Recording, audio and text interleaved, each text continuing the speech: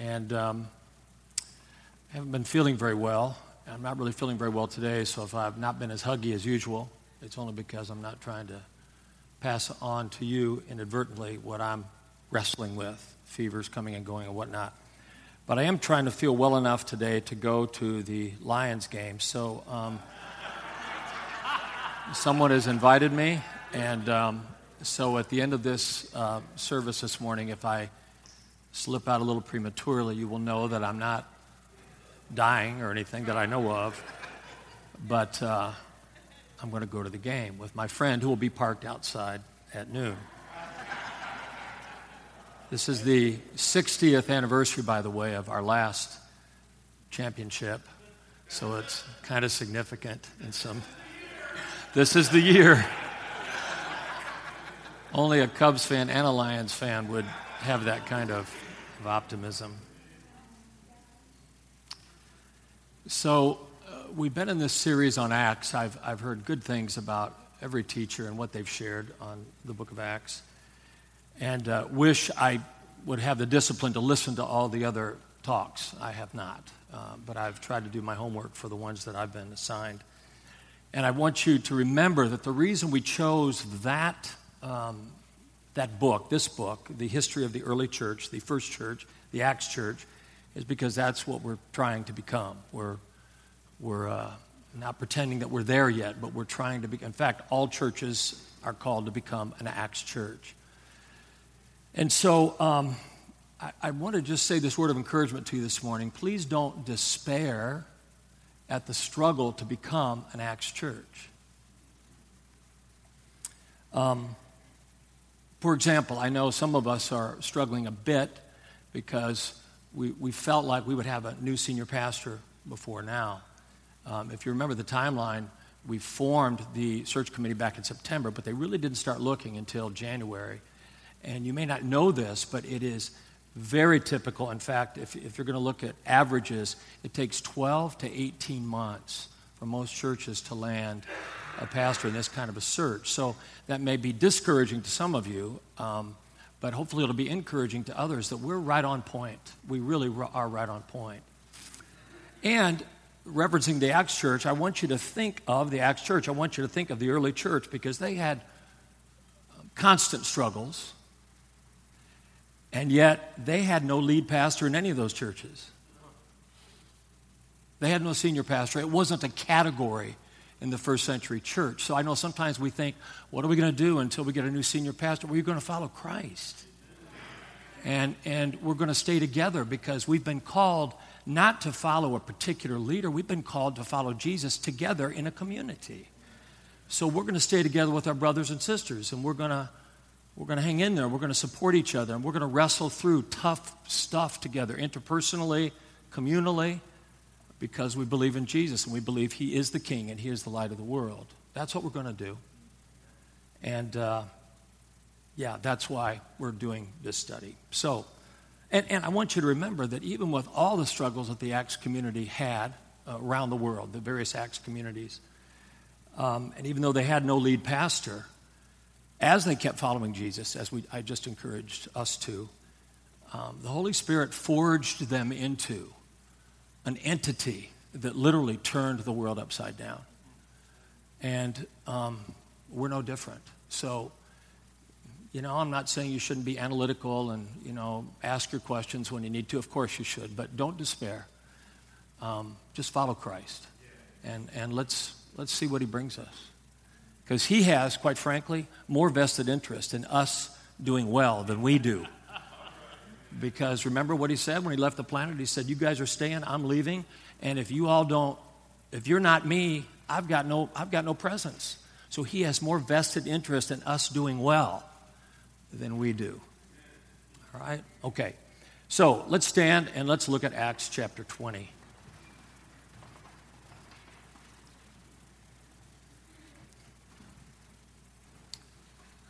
Remember, they've just been in the uproar at Ephesus, the riot. After the uproar had ceased, Paul called the disciples to himself, embraced them, and departed to go to Macedonia. And when he had gone over that region and encouraged them with many words, he came to Greece, and he stayed there 3 months. And when the Jews plotted against him, as he was about to sail to Syria, he decided to return through Macedonia. And then there's this list of names of brothers that began to accompany him. He picked them up along the way. They were going to accompany him to Asia. Sopater of Berea, Aristarchus and Secundus of the Thessalonians, Gaius of Derbe, Timothy, Tychicus, and Trophimus of Asia. These men going ahead waited for us at Troas, but we sailed away from Philippi after the days of unleavened bread, and in 5 days joined them at Troas, where we stayed 7 days. By the way, you notice the popping up again of the plural, first-person pronoun we, and in Acts it goes back and forth, they, and then we. And most scholars, not all scholars, but most scholars think that when there's a we section, it's Luke who has joined the team, and he's the one who is writing, and he's writing first person. Many of the we sections have a lot more detail, like you're seeing in this section, probably because there's somebody that's on site, and he's recording this as he goes. So verse 7, now on the first day of the week, when the disciples came together to break bread, Paul, ready to depart the next day, spoke to them and continued his message until midnight. So don't be whining around here, all right? There were many lamps in the upper room where they were gathered together. And in a window sat a certain young man named Eutychus, who was sinking into a deep sleep. He was overcome by sleep, and as Paul continued speaking, he fell down from the third story and was taken up dead. But Paul went down, fell on him, and embracing him said, do not trouble yourselves, for his life is in him. Now when he had come up and had broken bread and eaten and talked a long while, even till daybreak, he departed, and they brought the young man in alive. And this is one of Luke's metaphors. He'll state a strong positive in this kind of a negative way. And he says, and they were not a little comforted. All right, you may be seated. So if you check one of the screens, you'll see a map, and you'll see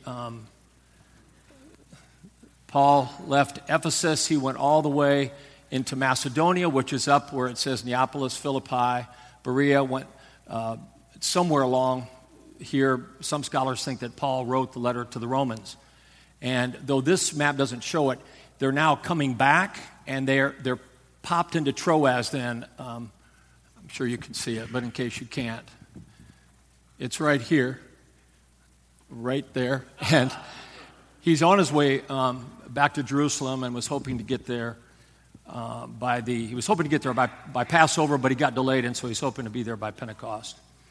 So he finds himself in Troas. They stay 7 days. Let's talk about this little story here in verses 7 through 12, which is where I'd like to focus us, and what Luke is trying to say. So he got together with the brothers and sisters, the believers, on the first day of the week, and this is the first clear reference in the New Testament. The believers began to gather, Jew and Gentile, in the name of Christ on Sunday, or on the first day of the week. First clear reference in the New Testament. Probably they met at night, because in the ancient world, Sunday was a work day, so they didn't have the day off, and so they met at night, and it says they broke bread, which is probably a metaphor for taking the Lord's table. So after the Lord's table, verses 8 and 9 say that Paul spoke to them, and in verse 8, the way the New King James translates it says, he spoke to them and continued his message until midnight. One translation said he prolonged his speech. The tense that's used here is the imperfect tense, and the imperfect tense in the Greek language is the tense to describe something that goes on and on and on and on. And so he went on and on and on until midnight. Now, I wasn't going to read you this quote, but I thought it was really good, from F.F. Bruce. He says, church meetings were not regulated by the clock in those days. And the opportunity of listening to Paul was not one to be cut short. What did it matter if he went on conversing with them until midnight? Interesting, interesting. I got to say this. I speak at a lot of places, and there's this thing, man. I mean, you get 29 minutes and 2 seconds, and If you don't stay there, I mean, they're nice, but you wonder sometimes if there's a trap door that's going to open up, and you will get the evil eye occasionally from some folks, usually not the people that bring you in. But boy, if you go over, you better have something doggone prophetic or from the Holy Spirit of God to say. I'll be honest, I wonder sometimes if that doesn't diminish what God's trying to do in us. Anyway, so there was a young man named Eutychus, which was, according to some historians, they say it was a common slave name. So this could have been a young slave in the church. You know, a third of the Roman Empire was slaves. Very possible. A couple of different Greek words are used here to describe his youth. We're not sure really how old he was. Some commentators conjecture somewhere between 14 and 20. And so apparently he'd gotten up in this windowsill in this third floor of this building, and a combination of the lamps that Luke notes, remember first person, that are lit, and the smoke. Have you ever been in a room like that where there's a lot of candles and the smoke, and it's thick, and it's the midnight hour, and probably Eutychus has worked all day. I mean, look, we can be in an air-conditioned building, isn't it true? Have you ever been like this where you're trying to listen to what the guy's trying to say or the woman's trying to say, and you just cannot do it? I mean, you literally cannot keep your eyes open. You just can't. Are you afraid to admit that because I'm preaching here right now? We've all been in that state. I remember going to seminary, hearing some of the best teachers in the world, teachers of the Scripture. And because I would work late in restaurants, I'd get home about 4 a.m, couldn't go right to bed, got up, went to class, and I literally, sometimes it was like, Jesus, I love you, but my head was just down like this. In spite of these great teachers trying to teach you in the Scripture, I just couldn't. I was Eutychus, but the good news, I wasn't sitting in a third-story window where there would have been no screen or no way to hold yourself. And so the text, the language kind of indicates he gradually fell into this deep sleep, and he fell right out the window and fell in such a way that he died. And then verse 10 says, but Paul. But Paul. He ran down, and then Luke uses the same Greek word. He fell into a deep sleep, but Paul ran down and fell on him. We'll talk about that more in a moment. And he embraced him. This is, I think, what the Greek language calls a hapax legomena, which means it's only used, I think this word's only used one time in the New Testament. Luke could have used other words for embracing, but he used one that technically means to embrace always in love and deep concern. And of course, love always shows up when a follower of Jesus sees a situation where someone is being attacked by the enemy. And he goes after that person to try to rescue them. Love is always in the middle of that rescue attempt. And then Paul announced, while he was embracing him, he's alive. And I would say probably, I don't know if Paul did it this way because of this, but it gives me a mind of an Old Testament scene. Remember when Elijah was with the widow of Zarephath, and her child had died, and Elijah stretched himself out on the child 3 times, cried out to the Lord and said, "Oh Lord, my God, I pray, let this child's soul come back to him." And he came back to life. And there's another passage in 2 Kings 4 where Elisha did the same thing with the Shunammite woman and her child. Gives us a memory here, and any Jews who read this text would see the God of Israel, who is always speaking life into death. Yes. Not just in the Old Testament, but always here through one of his servants, bringing life into death. And then Paul, so the brother's all right, and it says in verse 11, he went back inside and started talking again. I mean, no shame in this man. You know, he didn't say, if I just would have cut my Sherman short early, he wouldn't have died, and I wouldn't have had to bring him back to life. No, he just like, I got more to say. And so he came in. I love him. I love Paul. So he came in, started talking again all the way to daybreak. And maybe they had taken the young man away for a while and, I don't know, put some olive oil on his wounds if he had any, I don't know, but they brought him back in. The Greek word that's used here, it means physically living, and it's a participle. It says they brought the young man in alive, but a better way to say it is they brought the young man in living. The participle is like this, it's an active thing. Alive is kind of a static thing. It's like Luke's trying to say, man, the enemy tried to kill this young man, but God intervened, and they brought him back in living. And the group was so encouraged, it says they were not a little comforted. Okay? So there's the story, as I understand it. So why, I think what we have to ask ourselves, this is such a weird story. Most of the time, the stories in Acts are about, Paul goes into a town and he confronts something, and it's very out in the open. There's governmental structures involved. There's appeals to Caesar. There's openly demon-possessed individuals. There's something very magnanimous about what's going on in the book of Acts in terms of the gospel going forth. This is like a weird story. I don't think there's any other story like it in the entire book of Acts. So you have to ask yourself, if you're studying this book, why this story? Is it intended to teach that long sermons are really okay? No. I know, somebody just said no. Good exegetical work, you're right. Is it to warn us about sitting in windows? Is it to warn us about sleeping in church? I toyed with that one for a while. I think there's two things, profound but simple.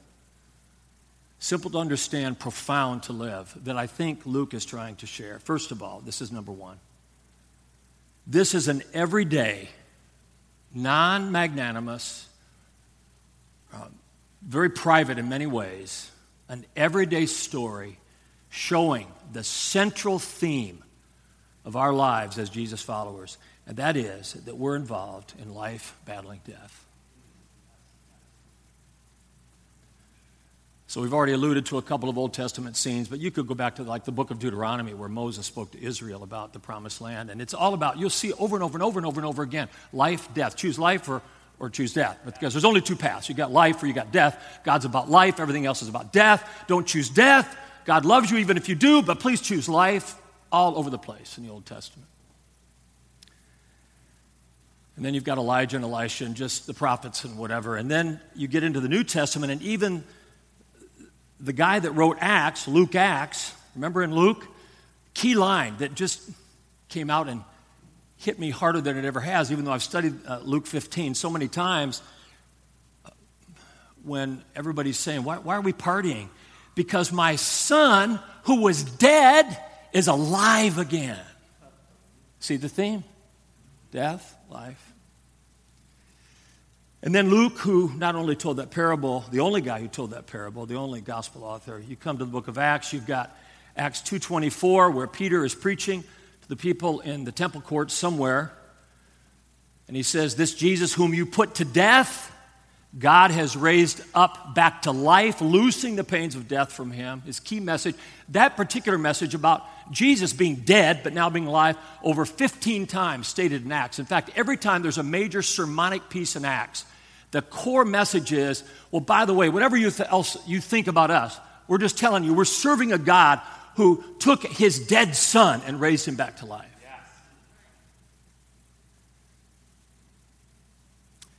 3:15,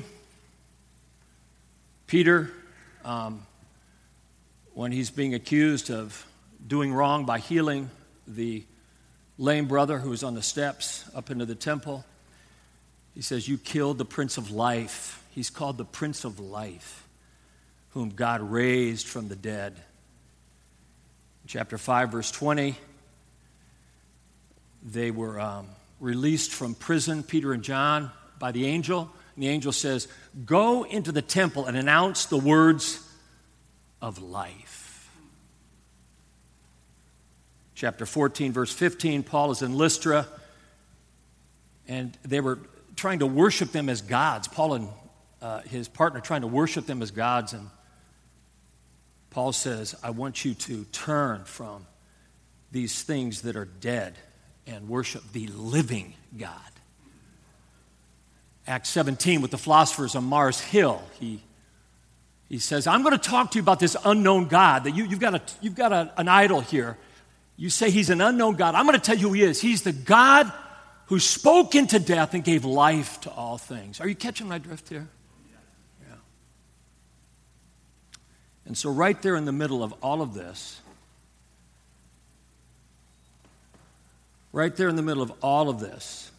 on a very normal day, the brothers and the sisters are gathered for an evening worship service. There's nothing spectacular here. You get this? This is just life. Just get up in the morning, the alarm goes off, you're living, just life. It's this kind of a story for a reason, because so many times we can look back at Bible stories and go, whoa, that's like a biblical story. And you don't really feel like what's being talked about is my life. This is just life. And there's a guy who is really of no account, at least in that era. He's of account to God, but he's not of account in this era. Young man, possibly a slave. There's no plague going on. There's no war. You could just say it's a complete accident. An exhausted young boy he's so hungry to hear the words of life that Paul is speaking that he tries hard to stay awake. He could have just said, man, I'm packing it in, brothers, sisters. I got to go home. He's struggling to stay awake, and he falls out of a window and dies. I think Luke is trying to say to us, through this real-life, non-spectacular story, I think he's trying to show us how the enemy is always trying to take away life, that we're in a constant battle between life and death. If we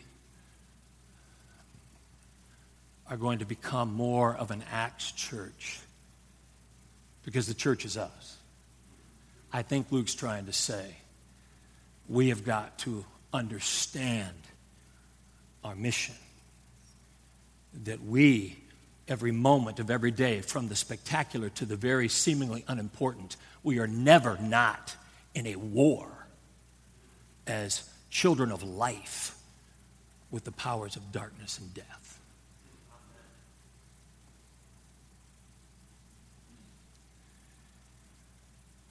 So this phrase came to me this week, and I hesitate to use it because I don't want you to think I'm being disrespectful to our wonderful country, but in our Declaration of Independence, there are 3 inalienable rights that are talked about. You know what they are? Life, liberty, and the pursuit of happiness.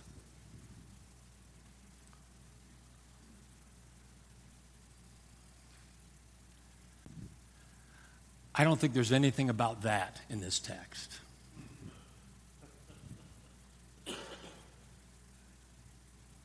In a perfect world, we live in a war zone. And I think some of us have drunk the Kool-Aid. Or we have moments where we drink the Kool-Aid. We go back and forth.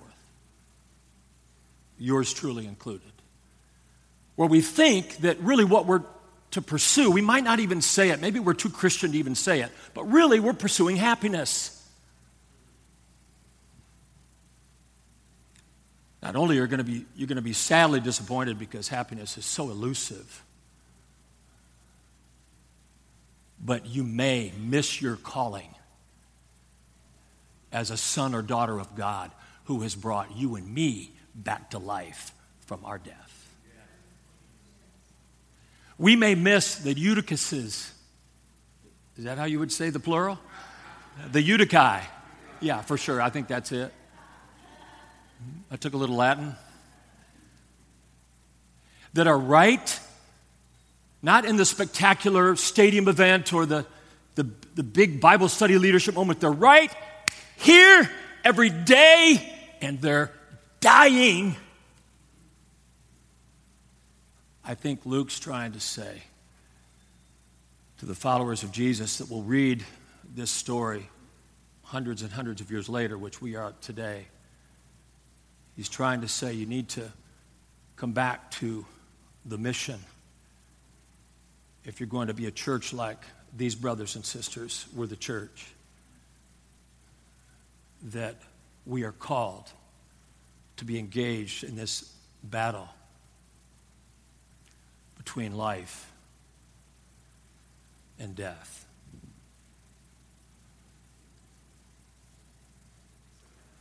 Hold on one second. I feel like such a Debbie Downer saying this. Like some of you might say, is there any joy to be had? Well, of course there's joy. I distinguish between joy and happiness. Joy is something that can bring a smile to your face, for sure. It's deeper than any pain we're going through. It's deeper than the pain of war.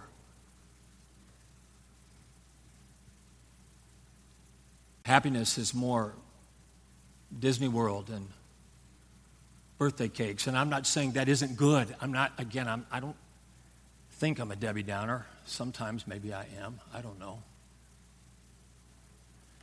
I'm just saying we are guaranteed joy in the midst of the sorrow and the battle. We are never promised happiness, and we are never called to pursue it.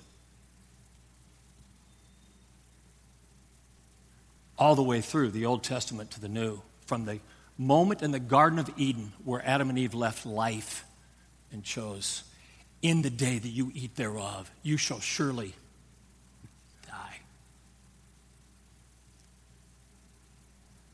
Our call has been to be agents of the one who is the life giver, to be about fighting that battle for life and death, physically, spiritually, emotionally, in every way that death can impact us. We are called to be there as the church of the life giver, Jesus the Christ.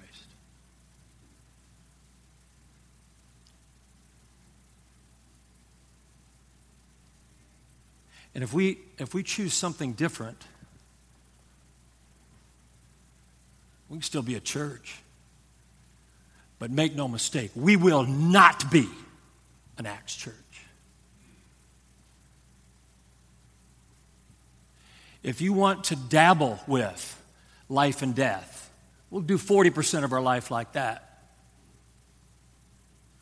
God bless you, man. I'm not your judge. We all have one judge. I'm just saying we got one shot at this. And our generation, we is it. We and the other churches that are wrestling with something like this morning. Life and death. Life and death. Death all around us. The enemy hates us, trying to steal, kill, and destroy. We know the one who gives life. Sometimes God will intervene and bring life even without us. He raised Jesus from the dead with no help from anybody. We sang about it this morning. But amazingly, he chooses to partner with the likes of us. Pray the Lord of the harvest that he will bring laborers into the harvest. Are you kidding me?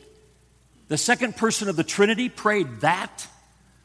My brothers and sisters, if you walk out of here today feeling like, wow, what an oppressive talk, you will miss the point. This is the greatest privilege a human being could have on the planet while we're drawing breath. To partner with the God who created it all and gave life to it all. To be about bringing life into death.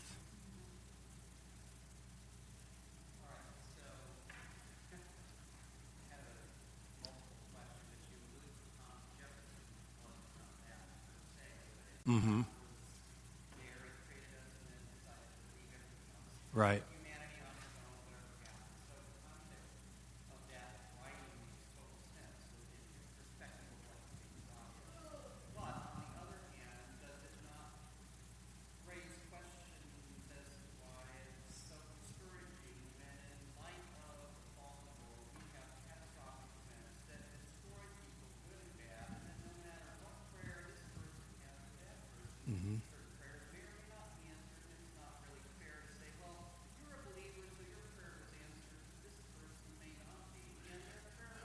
Melech, there is much mystery in life being lived into death. And we're going to talk about that in this last point. Much mystery.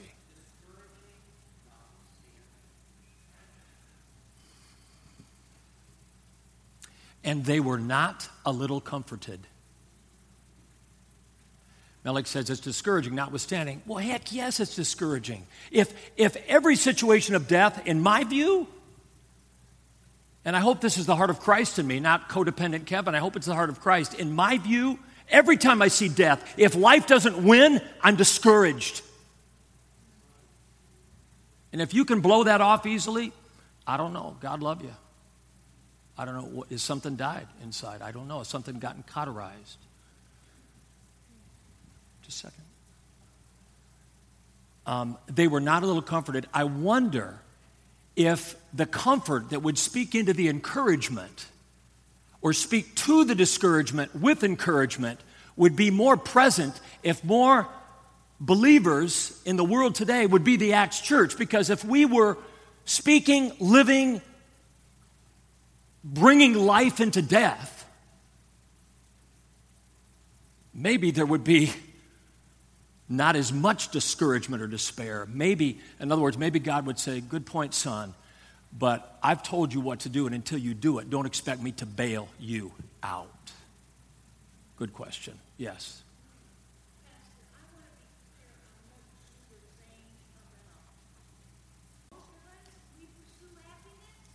No.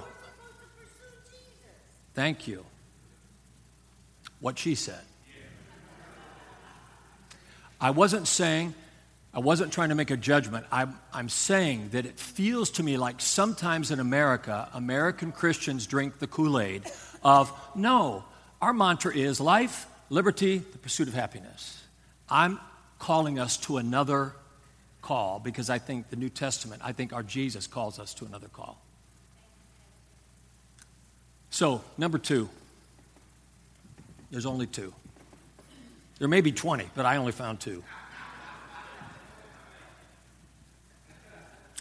Life beats death through the power of Jesus of Nazareth in and through us.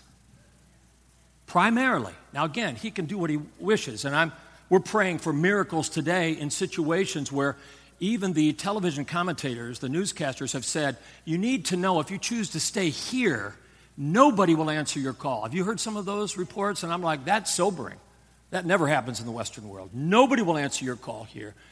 You think at that point I'm going, well, so sorry. I'm asking the God of the universe to reach his hand through the veil and rescue life into death. So sometimes he does that. Of course he does. But most of the time he chooses to use us. And if you're right now thinking, oh yeah, her and him, and you're not looking at you, no, my brother, you. No, my sister, you. If you might say, well, I'm too young.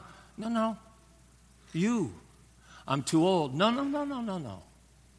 You. So I think Paul gives us a little bit of a model here, and maybe I'm making too much of this, but I don't think so. I think Luke is choosing his words carefully. Notice that he says, Eutychus fell down, and Paul went immediately. He ran down. People usually die down somewhere.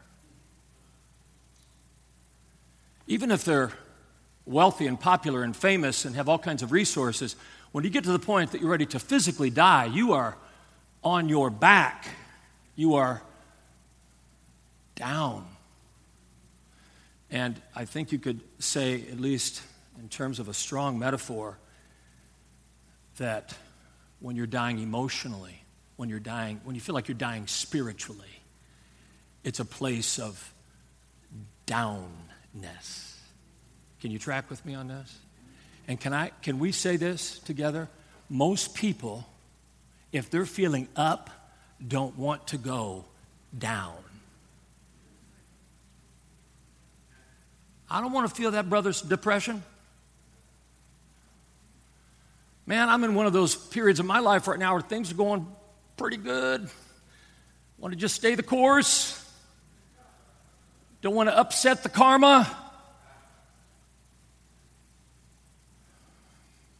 But if we're going to be folks who follow the Jesus of the life-giving Jesus to reach people who are dying, we've got to be willing to go down. And then it says, and he fell on him and embraced him. The language here, it's so strong. There is nothing tentative here. There's nothing aloof. I'm not saying it's impulsive. I don't believe in impulsiveness for the most part, but the language is describing desperate movement, desperate and deliberate movement towards someone who is dead or someone who is dying in some way, and then embracing them in mercy and love. And so instead of how, we can have committee meetings on stuff, dancing around the death forever. Paul ain't having no committee meeting. He's moved toward the dying. He went down, and the language has him falling on him.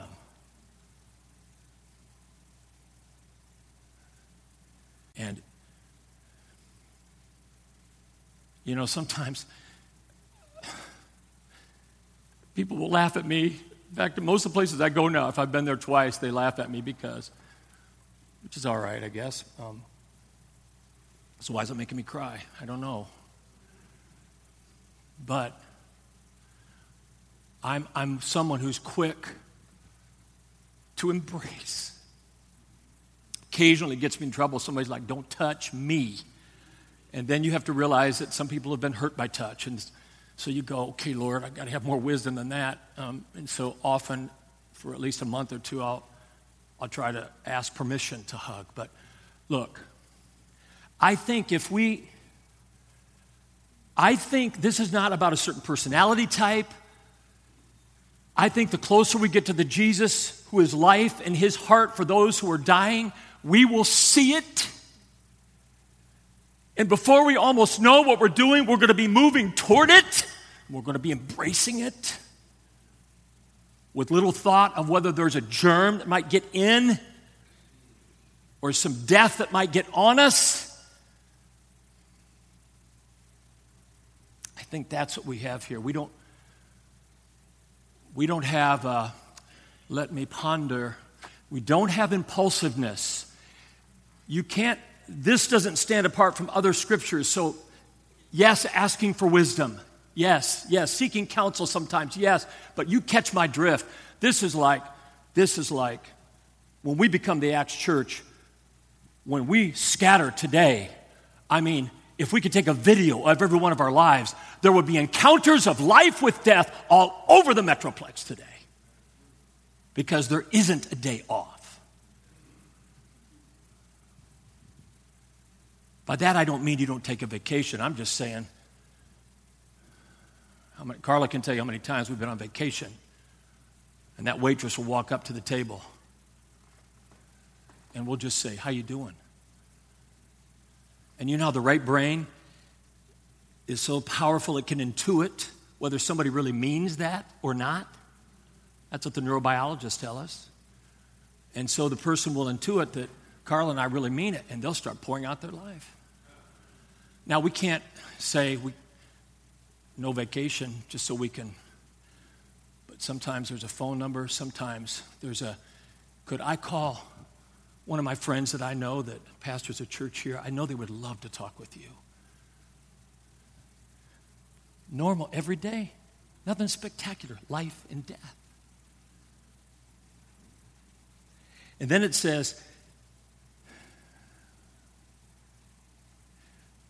when the death that is trying to fell humans, when we fall on that death. Do you see the language here? It's not accidental. Death fells us, we fall on.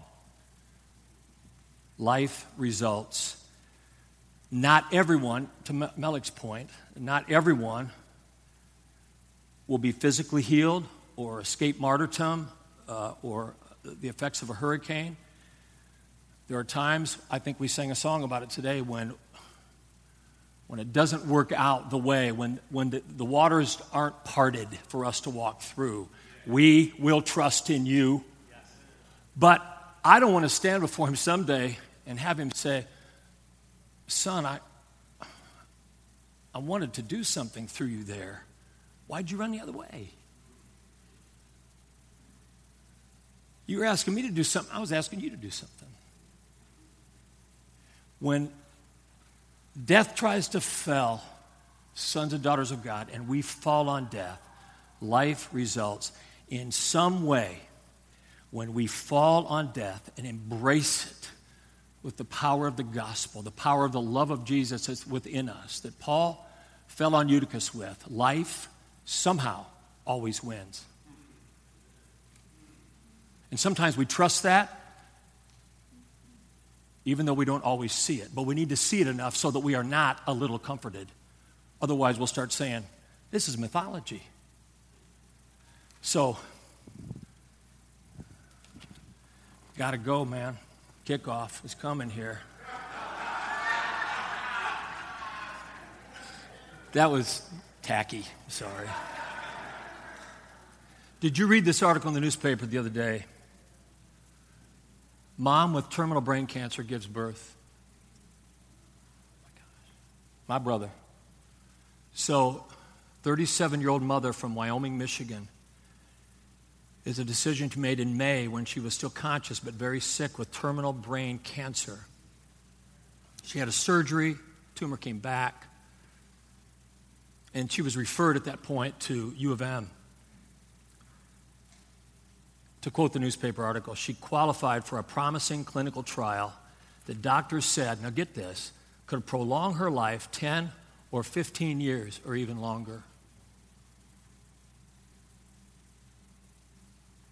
By the way, before I read the rest of this, some of you might say, well, how radical are we called in the book of Acts to be about this? I mean, aren't there some restraints? I'm just going to give you one verse, and I'll let you struggle it out with your own codependencies and issues. You have the same kind of issues that I have. Satan will try to jack this up in our hearts. But if we don't even get to this, we can't even work with our issues, right? Look at what Paul says just down from the text that we look at this morning. When he goes back to the Ephesian elders and he's telling them, he's giving his farewell speech. Look you've got to see this. He goes, verse 22, I go bound in the Spirit to Jerusalem, Acts 20:22, not knowing the things that will happen to me there, except that the Holy Spirit testifies in every city, saying that chains and tribulations await me. You know what we tend to do with this? Gosh, that Paul. He's some kind of a special Christian? Please, my brother, he is us. Then notice what he says. But none of these things move me, nor do I count my life dear to myself, so that I may finish my race with joy. How radical? This is where God wants to move us. Don't shame today if you're not quite there. I'm not sure I'm there. I'm really not. There's some issues right now that I'm struggling with that I had to talk to the Lord about today with tears running down my face where I'm not sure I'm there. So I'm not preaching down. I'm talking to us like we'd be talking in a living room. But where he's trying to move us, this being his vessels of life into death, is to get to a point where even our own life is not dear to us.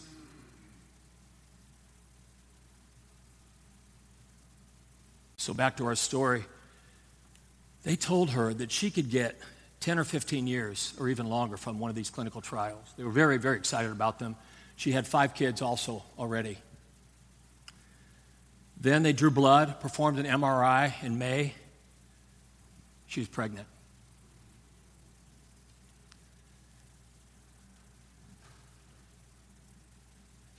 Her husband, Nick, said, me and my wife, we are people of faith. We love the Lord Jesus with everything in us.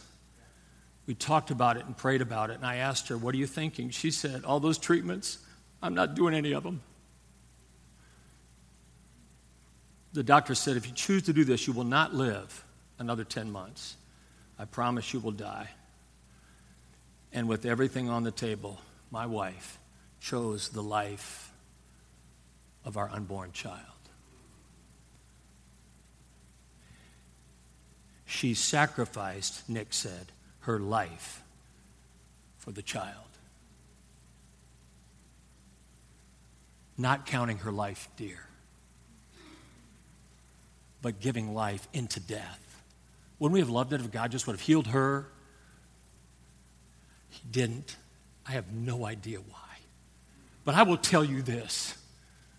The enemy had to be so angry because this woman knew that there's something deeper than living longer on this planet. There's a life that's more pervasive and more real and that goes on and on and on forever. That was so full in her spirit that she was willing to give that life away to her baby and find death for a time here herself. By the way, you know what they chose to name their daughter? Life. I wonder if the body of Christ would be a little bit more, because I think this sister, there's something very Acts 20 about this daughter of God and about her husband who was willing to release her. That if the world saw more of this, maybe they would be not a little comforted.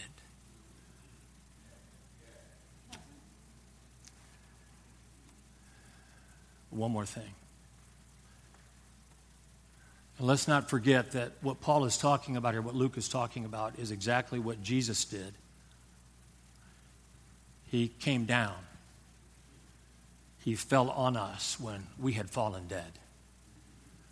He embraced us with love and compassion through his cross and brought us through his resurrection back to life. This is our life. Life battling death. Life beating death. That's what it means to be the Acts Church. Yes, Sue. It just was apparent to me throughout the whole thing that Paul, in a place of authority, could have sent someone else to go and check on the dude, but he didn't do that. He didn't wait for someone else to go and check on him. He went himself. Sue said, it's very clear that what Paul could have done, since he was the man, he could have said to one of his lieutenants, he had a whole entourage traveling with him. Have you ever heard the statement, speed of the leader, speed of the team? I know our pastors, we want to be that kind of leader for us. Our deacons, we want to be that kind of leader. Our small group leaders, we want to be that kind of leader so that we're not asking someone else to do something that's not really living in and burning in us. That's a really, really solid point.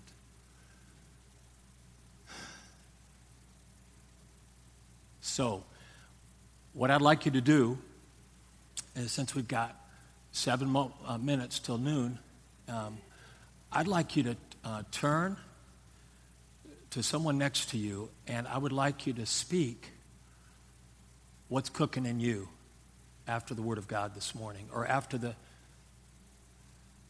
worship this morning. By the way, I was going to say to our worship team, you know, where it talks about teaching one another in psalms and hymns and spiritual songs, and I think we do that always here. For whatever reason, this morning, I felt like each of those songs were like teaching me something. They were embracing me, you know what I mean? And I just felt like I was being taught. And you know what's interesting? Our worship leaders didn't say a word. They just spoke, or they just sang. So let me just say, after the whole morning, prayer and everything, what might God be saying to you? And please don't go out of here with any kind of shame about where you're supposed to be, but you're not, or whatever. Go out of here. I hope you go out of here with an invitation to go to a deeper place in your journey, more meaningful place, a place that we can't really make happen in ourselves, but we can surrender ourselves to that place of being one who is about life, speaking into death. Amen? So let's talk to one another. If you have courage, if not, you don't have to share. But if you have the courage, or if you have the inclination, share with someone about what's cooking in you. And then in a moment, our worship leaders will come and send us home.